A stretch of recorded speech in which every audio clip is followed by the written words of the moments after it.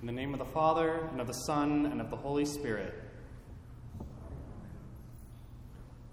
The wolf's den is a place of teeth, claws, and violence. It's a place for the strong, not for the weak, for the hunter, for the predator, not for the prey. So imagine the wolf's surprise when two small, gentle lambs make their way into the wolf's den. Imagine they glance at each other, already starting to fight over a kill that seems all but guaranteed. You can picture the snarling grins as they begin to surround the sheep. You know how this ends. It isn't pretty. When Jesus sends the 72 out into the world, he sends them empty-handed. He sends them without money bags, knapsack, or an extra pair of sandals.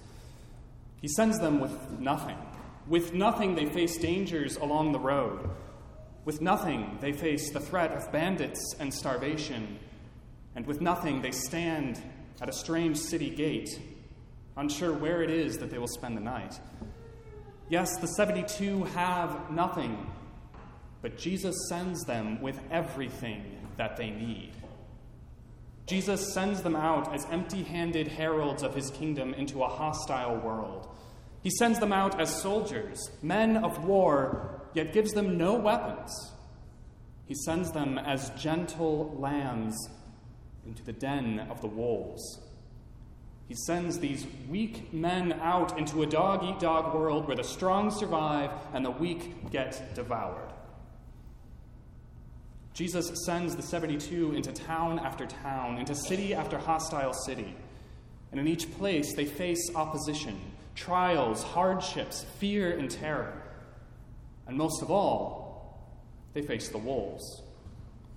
Now, the wolves are evil men, but more than that, they are evil spirits.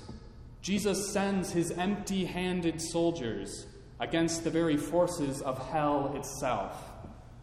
And this horrid, seething mass of demonic wickedness that stands against God's kingdom looks up to see what force has the Son of God sent against us? What legions of angels and archangels and all the company of heaven has he sent to destroy us? With what sword and violence will they drive us out? Then they see the lambs. They say to themselves, this must be a joke. All they can see are empty-handed soldiers, ill-prepared to travel, let alone to fight. And to the eyes of men, too, these are no warriors. They hold no weapons. The only sword they bear is the message that they bring. These empty-handed soldiers make war by means of peace. They proclaim peace to the houses that they enter. They proclaim the coming of the kingdom of God, not with sword, not with trumpet, not with legion upon legion of soldiers, but with nothing but the words upon their lips. The lambs enter the wolves' den. The wolves surround them with snarling glee. They begin to fight over the kill that seems all but guaranteed. But just when they're ready to pounce, just when the lamb's fate seems sealed, the lambs open up their mouths and speak, not in terrified, bleating tones, but with triumphant, commanding words. Opening up their mouths, they speak words of peace, and with those words of peace, the wolves are driven back. For these are no ordinary lambs. These lambs bear the name of the wolves' worst enemy. As sheep, the 72 enter the wolves' den. As sheep, these men strive confidently into the very jaws of death. As gentle, helpless lambs, these men conquer the wolves. Yes, these lambs conquer the wolves. To the eyes of men, these empty-handed soldiers seem weak and pathetic. But to the eyes of Satan and his demons, the words that they speak are sharper and stronger than any weapon that they could bear. These words terrify them, for these are not mere words, they are the very presence of Christ, the same Christ who came to earth to conquer all the forces of hell, the same Christ who won the great victory over sin, death, and the power of the devil, that Christ is there in the Lamb's words of peace. So these empty-handed soldiers go into the harvest fields full of ferocious wolves. These little lambs without swords drive their enemies out before them. These men, with nothing but the words upon their lips, proclaim peace to the faithful and judgment to evil. Some places accept them, and there these warriors of the word spread peace in that house. But if a place rejects them, if a place stands against the word of peace that they proclaim, then that place has allied itself with the devil. And like the devil and all his soldiers, the wrath of God will be poured out upon it.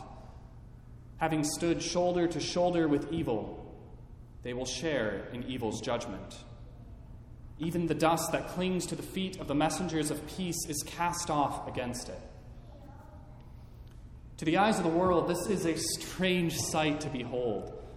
Men unprepared for travel journey out into cities and towns, and they conquer through peace, making war with only words.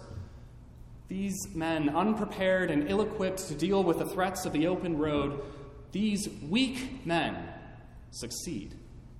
They succeed despite themselves, despite their failures, despite their lack of preparation, despite their multitudes of mistakes and wrongdoings.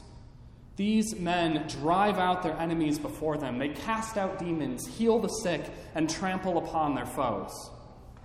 These men, speaking the message of peace, get results. Despite it all, despite the odds, despite their very selves, the 72 go out empty-handed and return victorious. Heads held high, they return to Jesus, speaking excitedly, exulting in their triumph. These men truly bear the name of Christ. After all, could any man do what they did? Could any well-prepared man, even if he takes money bag, knapsack, and an extra pair of sandals, go out into the world, cast out demons, and heal the sick with only a word? No, not all the legions of Rome could do this thing. Truly, this is the mark of the name of Christ upon them. When the 72 return, Jesus responds to their joy, saying that he saw Satan fall like lightning from heaven. No longer can Satan accuse the faithful before God. No longer can he stand in opposition, for by this message of peace, he was defeated. By this message of peace, the faithful need not fear. This message contains all that we Christians need to stand against the evil one. We don't need to carry anything in our hands, for Christ has already carried it all. We don't have to lift a finger in the battle, because Christ has already won the battle. Jesus is the one who fights on our behalf. And because he has already won, he gives authority over all the powers of the enemy. The battle's already over. The conquering peace of the 72 only comes because of Christ's victory through his own death. Only because of his precious blood and innocent suffering and death do you now stand as empty-handed soldiers staring down a defeated foe. Yes, the foe is defeated. Satan's face is crushed into the dust. Victory is yours. But that victory isn't everything. It's really just a side effect of the real prize that's been won. Yes, Jesus went to the cross to destroy sin, death, and the power of the devil, but he also went to the cross to write your name in his blood, to pour himself out for the forgiveness of your sins, to shed his blood so that your blood didn't have to be shed. The victory over Satan is a thing to be celebrated,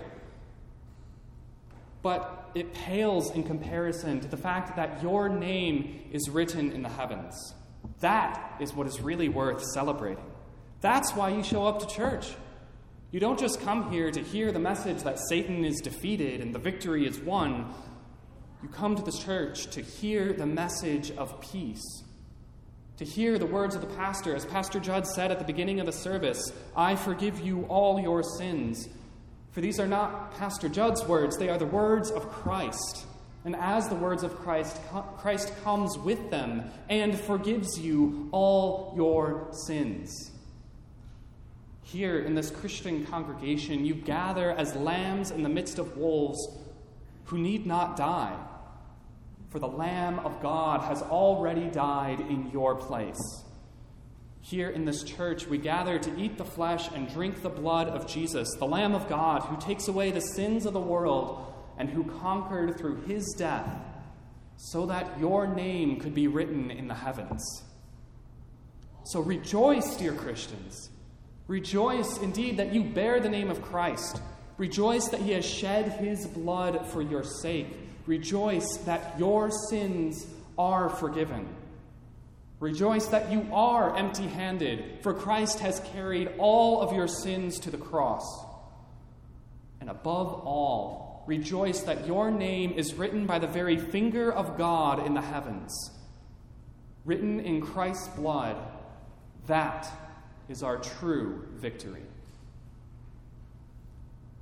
Now may the peace of Christ, which passes all human understanding, guard and keep your hearts and minds in Christ Jesus. Amen.